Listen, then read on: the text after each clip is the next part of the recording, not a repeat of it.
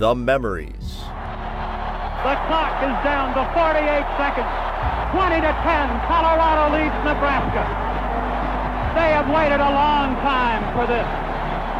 So many times, the red flood has come into Folsom Field, and they have gone back across the border to the north a winner. It won't be this time. The stories. Prukop to the corner for Carrington, intercepted! Colorado got it! Witherspoon! With the biggest play in Colorado football for years! And now, as a supplement to over 40 years worth of CU football coverage in the CU at the Game archives, here is Stuart with his CU at the Game podcast.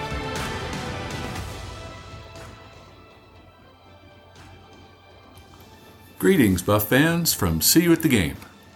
This is Stuart Whitehair, publisher and editor for the CU at the Game website and your host for the CU at the Game podcast. In a moment, I will be joined by Brad Geiger and Neil Langland, and we'll discuss the exciting 37-34 double overtime win posted by the University of Colorado over Oregon State. We will then turn our attention to the Buffs' upcoming game against UCLA in the Rose Bowl on Saturday night.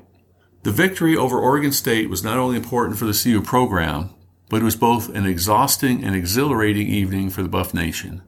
CU raced out to a 10-0 first quarter lead and had a 20-10 advantage in the second half, only to see the Beavers take a 24-20 lead with 8 minutes to play. Rather than fold, the Buffs mounted a touchdown drive of their own to retake the lead, only to put their fans through not one, but two Oregon State field goal attempts in the final minute of play. The second attempt by Oregon State kicker Everett Hayes was good, a 60-yarder, which tied Hayes with CU legend Mason Crosby for the longest field goal in Folsom Field history. With the home fans sure that the Buffs had found a new and absurd way to lose a game, the Buffs redeemed themselves with a touchdown in the first overtime, and when Everett Hayes missed a 38-yarder in the second overtime, freshman CU kicker Cole Becker calmly drilled a 43-yarder for a game winner, 37-34 Colorado in 2 overtimes. Now, the Buffs were 10 to 12 point underdogs to Oregon State, but emerged victorious. This weekend, the Buffs are 17 point underdogs to UCLA. Can the Buffs pull off another upset, or will the Oregon State game prove to be the high watermark of the 2021 season? Let's find out.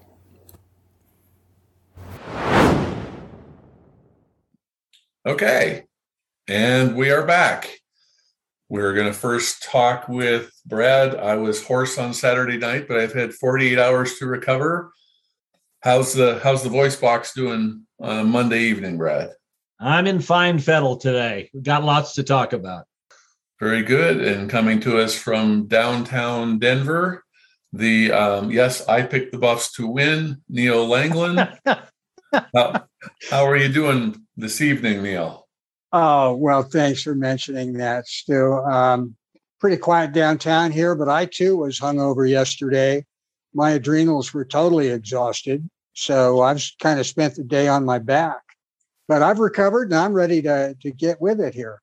Okay, well, let's talk about a win because we haven't had a chance to do that for several weeks. If you've been hiding in the Himalayas somewhere and just got back, Colorado 37, Oregon State 34 in double overtime. And Neil, we'll let you give your first impressions. You picked 33-30 Colorado. You picked the Buffs to win by 3 points. So you done good. So tell us your overall first impressions of Colorado winning first Pac-12 game in 3 weeks. Well, that pick was, of course, the product of many hours of late study and statistical modeling. All the logic pointed to CU losing. I just thought it was time for an irrational choice. So total fluke. And with that in mind, I was really pleasantly surprised again with CU's offense and how well they have opened up the playbook, reformed their blocking techniques or whatever they're doing. Their receivers are getting open. There's creativity in the game plan. We're not sticking with plays that don't work. The offense was multiple, all kinds of plays, different schemes. We had zone blocking. We had gap, had some power stuff. And I think on a couple of occasions, we had mass protect and pass protection, allowed some time to get the ball downfield. Really happy with that. The defense played well when it had to, and I think did well in the second half, made some good adjustments. The kicking game was not up to par that it had been in the past few weeks. We had that long return there in the fourth quarter and a miss of a field goal that I thought we would usually make. Other than that, I thought it was a great team effort. And the best part of it, I think, was the resilience showed by the team. Okay. Well, Brad, I think complete team effort. I think certainly in the post-game quotes from the head coach, Carl Durrell, and the players, pretty much everyone that's written about the game, that it was CU's most complete game. Opened up with the 10-point lead in the first quarter, scored a field goal on the first drive, a touchdown on the second drive, forced some quick 3-and-outs from the Oregon State offense, which I couldn't believe they opened the game with 3 straight passes when they came in 11th in the country in rushing. But thank you, Brian Lindgren. One last little present from CU's former offensive coordinator to try and throw the ball too much. Your impressions overall, obviously, when the team wins, you're going to come away with a smile on your face. But what did you take away from the game, big picture wise?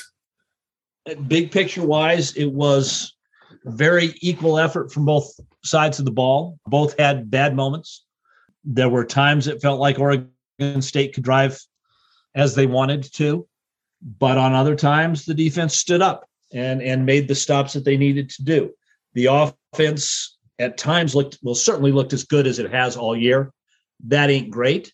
It's still not a 400-yard offense, but they figured out how to run block. They gave their running backs options and abilities to cut back. And, I thought at the end of the game, the Oregon defense looked a little tired, which we haven't forced on anybody yet. So most impressive to me was that this was a team that for the first time this year really looked like they could take a punch. They, gave up a lead, took a lead. They had a touchdown taken away from them, and earlier in the year, that team would not probably have come back. And they just turned around and said, okay, we got another play. There's a resiliency being built here that we didn't see earlier. There's a resiliency in backup players. I thought, for example, there were times that the linebackers did not do great, but they got better. They figured out their mistakes and they made fewer of them. So this team feels like it's, like it's figuring itself out a little bit more. It knows where its talent is. It knows where its strengths are. And even when it makes the inevitable mistakes, it doesn't just get down. They're ready to play. Yeah. Well, Neil, it seems like Brendan Lewis is coming into his own, or at least developing. After the game, Coach Durrell said that this guy, B-Lou, it's hard for me to say B-Lou, Brendan Lewis, still Brendan Lewis to me, but B-Lou to the rest of the planet is the guy that's driving the ship. And his press conference today, he emphasized we are very pleased with where he is going. Certainly he is the man. Now, 170 yards passing, not going to set any records, not going to get Pac-12 Offensive Player of the Week, but 3 touchdowns, completing about 70% of his passes the last couple of weeks. Got 3 touchdowns against Oregon State and 3 touchdowns against Oregon with no interceptions. So is Brendan Lewis the quarterback at the University of Colorado for the next 3.5 years, or we still have more to see from Brendan Lewis's development going forward? That's a good question. I think it's on everyone's mind. He is certainly the leader in the clubhouse right now, just from his performance and his improvement and his trajectory. We've seen him improve each week since the bye week, actually. So what he has done, he has managed to protect the ball while taking more risks in the passing game. There seems to be ability of him to step up into the pocket that we haven't seen before on that last touchdown that he threw. He was getting pressure from his left side, stepped up, completed the pass. Pass was right on target, right on time. And what he's showing now is, I think, the respect of his players in the huddle or when he's calling plays or directing them. He just seems now to be taking charge. He's emerging as a go-to person, as a leader on the offense. Yeah. Well, Brad, looking at the final stats, I actually made a mistake when I first was posting this late Saturday night. CU was outgained 475 yards to 392. It didn't seem like the defense was about to give up 500 yards. No Nate Landman again, kind of linebacker by committee. Oregon State has a decent team. This is the team that beat Utah. It's the only team in the conference so far that's beaten Utah. They've beaten USC. This is a quality opponent, but just bend but don't break. Colorado had 9 penalties, which could come back to bite them in future weeks if they continue that. Is there enough growth development here that the Buffs can build off of this, or is this kind of just Oregon State back-to-back road games and just, as you mentioned, kind of wore down at the end and just didn't have it at the end, but this is just a lucky win for Colorado? It wasn't like Cal going to Arizona and having 7 starters not play. Oregon State had its whole complement of players, but almost lost the game. Are we going to read too much into this, or is this a game that we're going to look back on 2 years from now and say this was a turning point kind of a game? We have to keep that in mind because, the next 3 games are tough. We could well end this season on a 3-game losing streak. But this was a quality win. There was no fluke here. We didn't win on a last-second interception or anything like that. We made enough mistakes to lose and then made enough plays to win. Players that we thought would step up and played. Brendan Lewis made, his last 2 touchdowns. The pass for a touchdown in the fourth quarter was the best pass he's thrown all year. He rolled out. He didn't find his first receiver. He didn't find his second receiver. He waited for the third to come open, and then he drilled it. Watch that play on replay. That ball doesn't fall. It just hits. And then the touchdown in overtime, where in the past he's been hesitant on some of those runs, he took the ball and he put his eyes on the pylon and he headed for it. This is a different level of decisiveness here. On the defense, Quinn Perry had an excellent game. Yeah, it was bend but don't break. We gave away too many third downs. We gave away too many long third downs. Those were frustrating. Certainly those of us in the stadium kept waiting for that big stop. But forcing third downs matters. Getting on them matters. We played better against the run in the second half. We made them do things that they don't prefer to do. So, as this goes on and we face, there's 2 good teams in front of us. In Washington, who knows? And it's possible we'll get drilled. But this team has enough talent to win games in the Pac-12 and enough guts right now to probably do that. Okay. Well, Neil, I have to tell you that when Oregon State scored to make it 24-20 in the fourth quarter, my prediction for the game was 27-20, Oregon State. And I have to say, I was thinking that I was damned if I was going to be right about this. I could just see, as we've seen with Colorado teams in the past, fall behind in the fourth quarter, either drive till the 50-yard line and screw something up or just go 3 and out. The opposition then methodically does a 3, 4, or 5 minute drive to make it a 27-20 game, kick a field goal, and then Colorado does something, futile in the last few moments to give it us a chance to win the game, but of course, ultimately falling short. Brad was talking about the resiliency.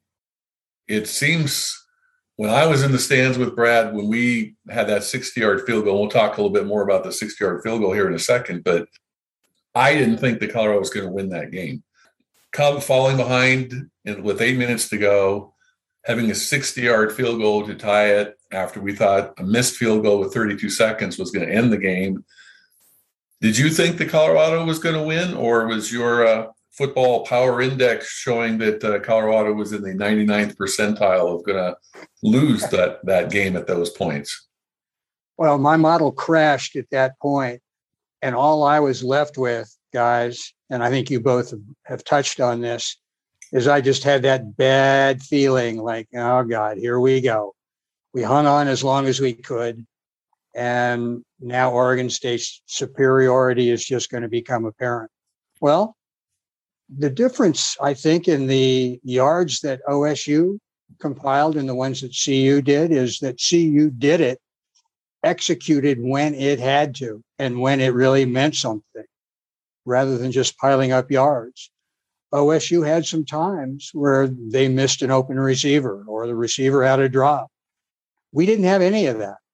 And when it mattered, CU executed. And that's another big difference, not just from this team pre-bye, but in previous years. So that's a real positive, I think, that both of you have mentioned. Yeah.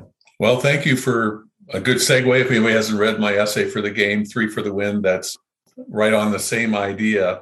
So, Brad, we were in the stands when Colorado got the ball after a missed field goal, 32 seconds left, ran it up the middle 3 straight times, punted the ball away, and then had a prevent defense for the ages. 5 defensive backs basically at the goal line, 50 yards away from the ball. Oregon State completes a 9-yard pass and completes the comeback with an improbable 60-yard field goal. Any qualms with how Colorado played? There are some people on the message boards that say we should have tried to pass the ball because everybody knew we were going to run up the middle, should have run around the end. Anything different that stands out that made it more tense and should have ended in regulation, or it just was a fluke that it went into overtime at all? Well, Darrell admitted we got outcoached. That punt should never have been returnable. Right. That punt, and you and I were talking. We want to kick it out of bounds, make them throw deep. We didn't. They got a return. I don't know where the miscommunication was there, but without the return, there wasn't a chance at the pass that gets into a 60-yarder. And by the way, can we all just take a moment for the Oregon State kicker who went from GOAT for missing the tying field goal to hero for hitting the tying field goal to GOAT again for missing the field goal in overtime? I don't know where that kid sat on the plane, but I think it was a challenging flight home. No, I mean, that was probably the biggest coaching mistake, was not understanding that they would give that kid a chance again to get a 60-yard field goal. As to the 3 plays, no, not in a minute. There's not, that kind of second guessing is real easy to do once you get to overtime. But no, the punt should have been better. Yeah. And he did in his press conference on Monday say that was a coaching error, especially when they were protecting against the block. That, was goal number 1. You got to get the punt off. And if you don't have to have mass protect, then you're not going to have good coverage. And that ended up with a 26-yard return. Neil, how about when they got to the second overtime, Oregon State's kicker uncharacteristically at that point missed a 38-yard field goal. Colorado then proceeded to run up the middle 3 times. And yes, Cole Becker became a hero, made the 4-3-yard field goal, but there was a 5-yard penalty there. Colorado basically was playing for the field goal. Was that the right strategy? Should have been going for the win at that point, because if Becker had missed the field goal in second overtime, it would have been definitely an opportunity squandered. Were you okay with the coaching decisions made in the run up the middle 3 times at the end of the game and run up the middle 3 times in the second overtime? Well, taking the first situation in regulation, watching that, I thought you need to melt as much time as possible here. So snap it to the quarterback, let him run with a blocker in front or one behind, run to the sideline, fall down. That's going to consume 5 or 6 seconds, and it's not going to put the ball in great jeopardy. And then do the same thing. And then on third down, put the ball where you want it to be. I didn't like that play selection at all. We could have melted the clock. And just to sort of jump on the punt a little bit, you're exactly right. We outkicked the coverage because we were in max protect. It needed to be toward a sideline or not kicked as far. And I don't think it was a player error or an execution error by the players. I think it was a coaching mistake that enabled that 26-yard return. Now to the second overtime, I was fine with CU not gambling away what was a gift, really, from OSU. And trying to be aggressive there, we didn't need 6 points. We needed 3. So just trying to get the ball in the best position to trust our kicker, I think that was the right thing to do.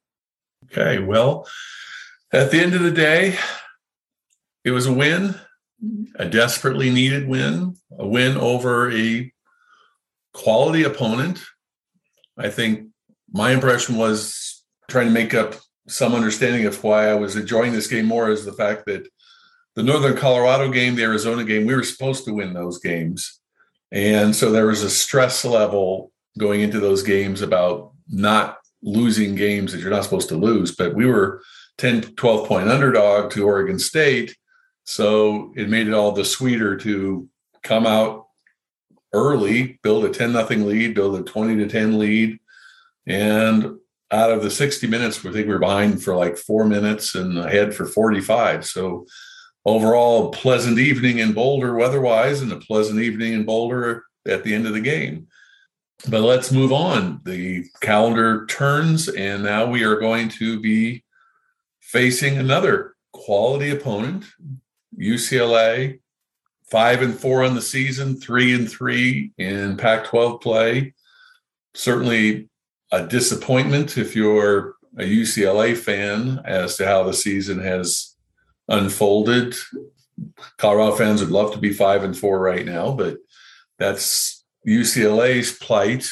They've lost the last 3 games at home, but they have won pretty much every time we've played in the Rose Bowl. The only time Colorado beat UCLA in Pasadena was in 2002. Colorado actually has I think it's only 5 wins in the state of California in its history.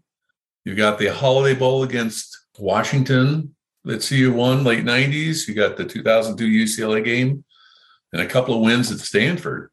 I think that's about it for Colorado playing in the state of California and coming away with the victory.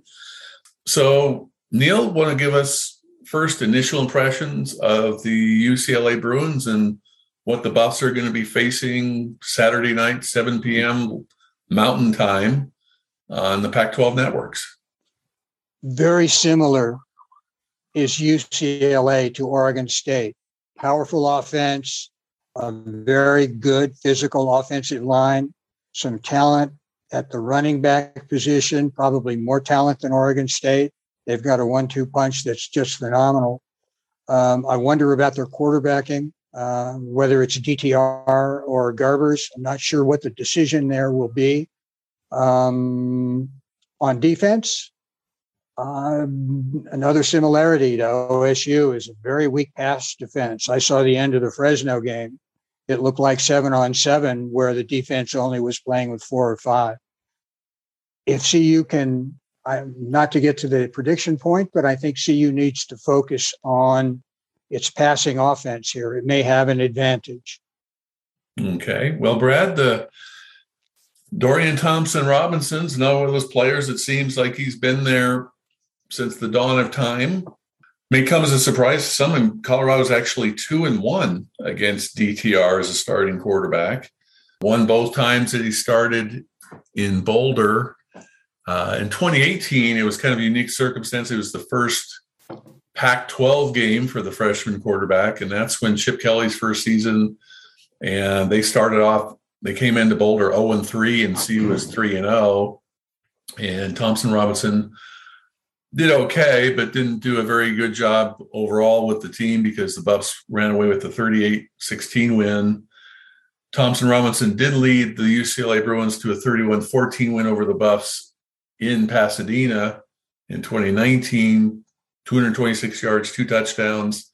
And then last season, the season opener for both teams, it was a 48-42 CU win, and Thompson-Robinson had 303 yards passing with 4 touchdowns and had another 109 yards rushing with another score. So overall, we're talking about almost 700 yards passing, 7 touchdowns, 2 interceptions. Dorian Thompson-Robinson is very familiar with the Colorado defense. So assuming, now again, Thompson-Robinson, as Neil touched on, he was injured in the fourth quarter of the Oregon game, did not play in the Utah game. Ethan Garbers, brother of Chase Garbers from Cal, who tore up Colorado's defense, started against Utah, but sounds like with the bye week, UCLA is going to have their starting quarterback back. What can the Colorado defense do that has always, and we've talked about this in previous podcasts, struggled against running quarterbacks?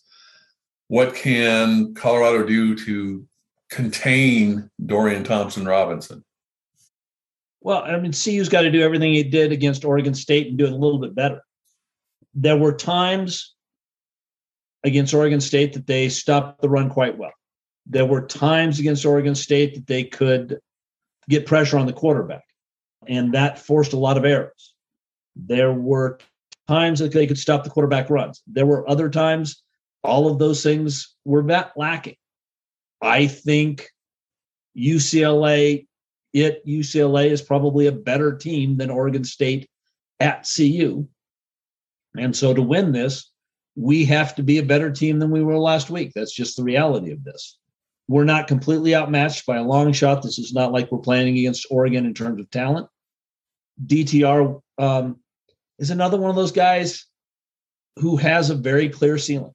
He's unlikely to just explode on you, but he is good enough to beat us.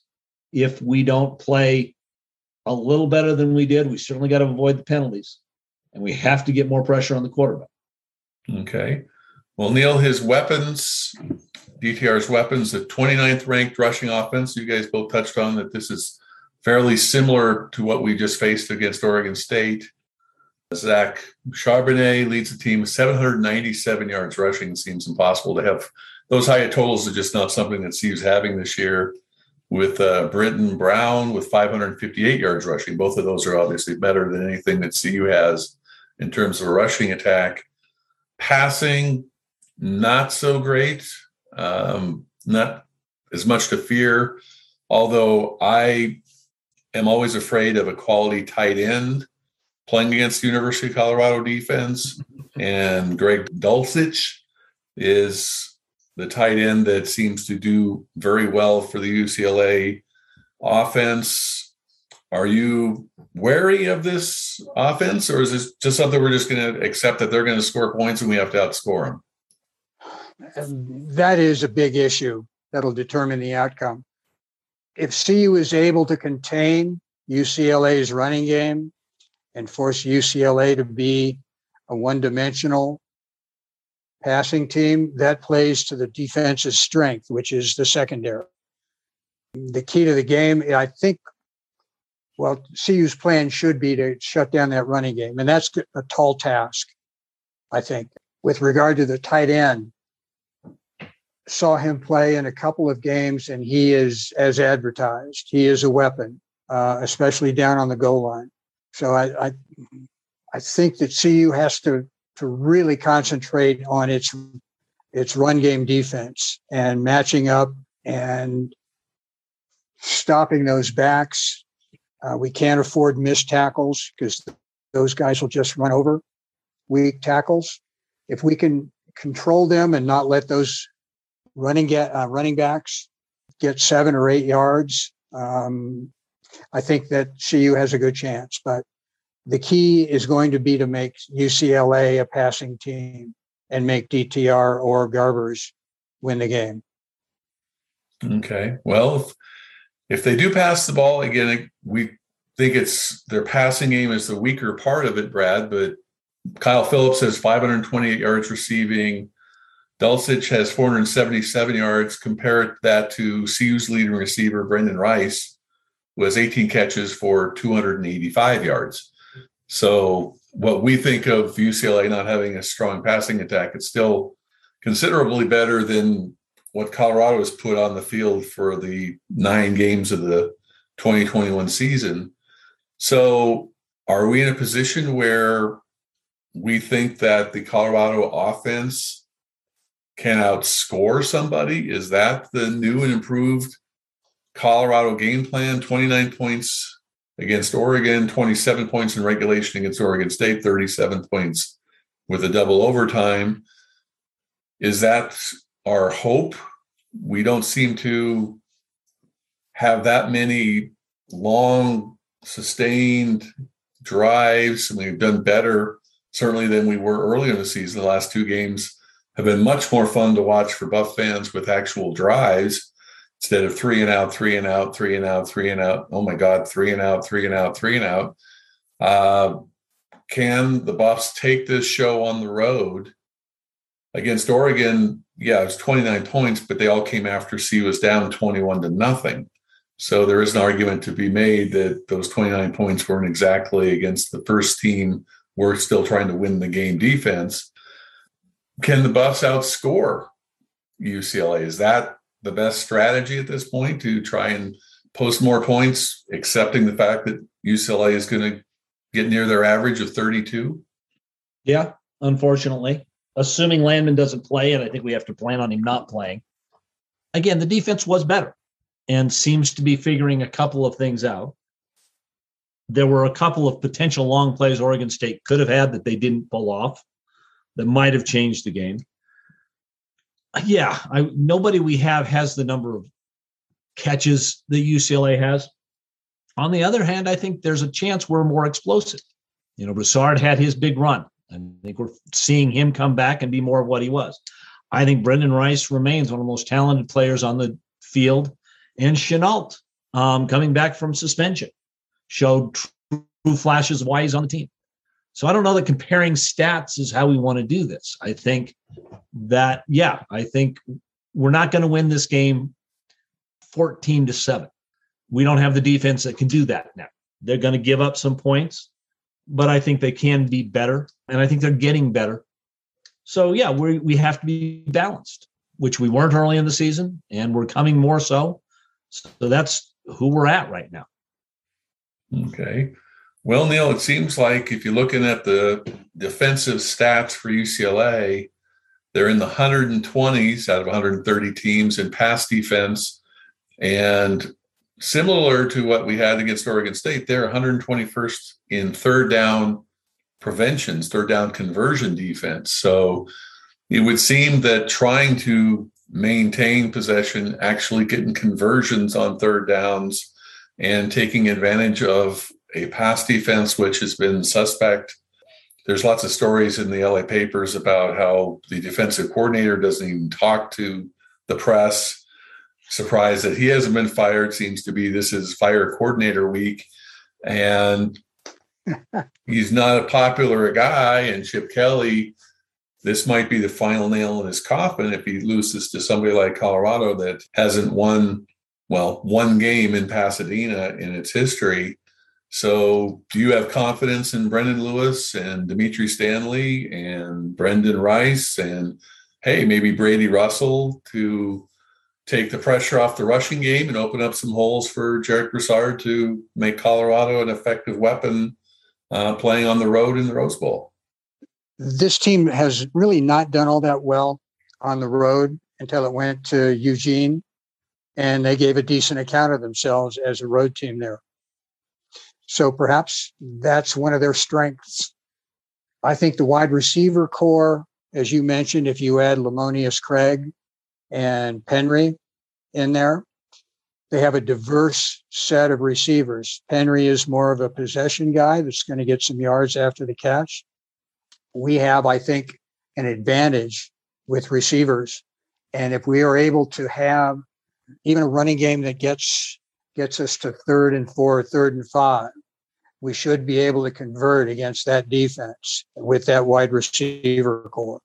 And I'm confident that with opening the playbook the way we have done, and with the progress in our quarterback and our line play and in our receivers, that we'll be able to mount some drives and be able to keep the ball and maybe win the time of possession thing, which will help our defense. The key to that, of course, is, as always, whether our O-line continues to improve. And I'm going to take a flyer on them and say, I think they're building some momentum. They're liking the ride, and they're going to be better this week than they were last week. Okay. Well, it's prediction time. Since, Brad, you and I failed in our prediction to be faithful to our Buffs, we'll let you go first. And anybody that's listened to the podcast, of course, my prediction comes in written form on Wednesday mornings at the See You at the Game website when I post my written tips for the game. Colorado's heading to Pasadena. It's going up against a team that has been disappointing. It won't be a huge crowd because it's never a huge crowd in the Rose Bowl. And especially since this team has lost 3 straight games at home, not as popular as might otherwise be, and CU not being the draw that it might otherwise be. So 6 p.m. kickoff. Looks like the weather is going to be spectacular. It's going to be in the 80s in LA, so it should probably be in the nice 60 to 70 or 8 degree range for kickoff. How do you see Colorado's road trip to Pasadena unfolding on Saturday night? And I apologize to the Buffs for picking against them, although none of us were far off on the score. Vegas thinks that this is a bigger game. I think the line's 17 and a half. I think that this is a higher scoring affair than people think. I think it has a chance to be a good back and forth affair, another somewhat stressful one. But we're on the road, and that worries me. So I think probably UCLA 34-28. Okay. Well, Neil, as Brad mentioned, this is a pretty wide spread. So as much optimism, as much enjoyment as we got out of the Oregon State win, and as much as UCLA looks like Oregon State on paper, 17-point favorites at home. So Vegas is not buying into the resurgence and the resurrection of the University of Colorado football program. You're our optimist. You're the guy that got it right last week. So is this 2 in a row that Colorado is going to beat a double-digit spread, or is this return to earth for the University of Colorado football team? Well, just a short digression on spreads. Vegas tries to equate the dollars wagered on each side and tries not to expose itself. So they're guessing what bettors are feeling like, not necessarily how strong the two teams are. That said, I'll be optimistic and say I think that spread does not accurately reflect the difference between the two teams. And I think Brad is right on the money by saying it's going to be a high-scoring game. And like last week, it may come down to the last few minutes of who executes and who does not. I think the Buffs are kind of riding a wave here, and UCLA seems to be a little down. So I'm going to go 31-28 Buffs. Okay. Well, it wasn't a fluke if they pull it off again. So I think we can't get any more optimistic words out of downtown Denver. So, Brad, I'm going to let you have the final word. What would you like to pass along about your experience at Folsom Field, about life in general? What positive words can you send us off with for this podcast? Oh, there are many positives to still be carrying on. I don't know if those who watched it on TV understood how really great the student section was, how into the game they were, appropriately so. So that was fun. It was an enjoyable day. If you ever get the chance to watch a game from the club seats, they may not be the best view, but they aren't a bad place to spend a game. This is going to be fun. I think we're going to see, at least in the next couple of weeks, a team that really wants to play well, really wants to win. And I hope outcome or not, I think you're going to see some improvement, and I'm excited about that. Very good. Okay, well, gentlemen, we're going to let that be the final words of wisdom before we head off into the LA night, and we will talk again next Monday. Go Buffs. Go Buffs.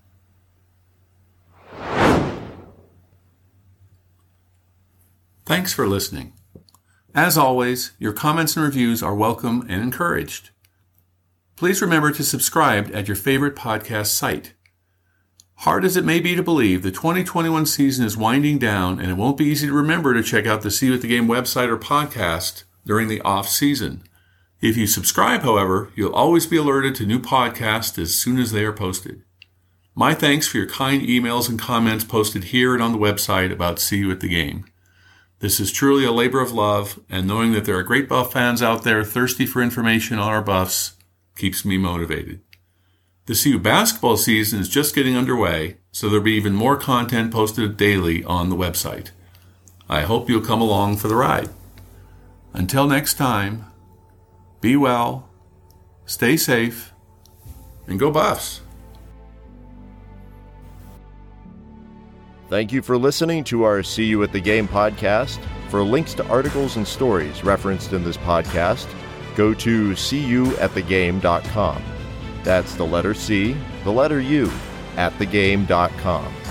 If you have comments or suggestions, you can leave them on the website or send an email to cuyatthegame@gmail.com. If you've enjoyed this podcast, please be sure to subscribe and share it with your fellow Buff fans. Until next time, when we will again see you at the game.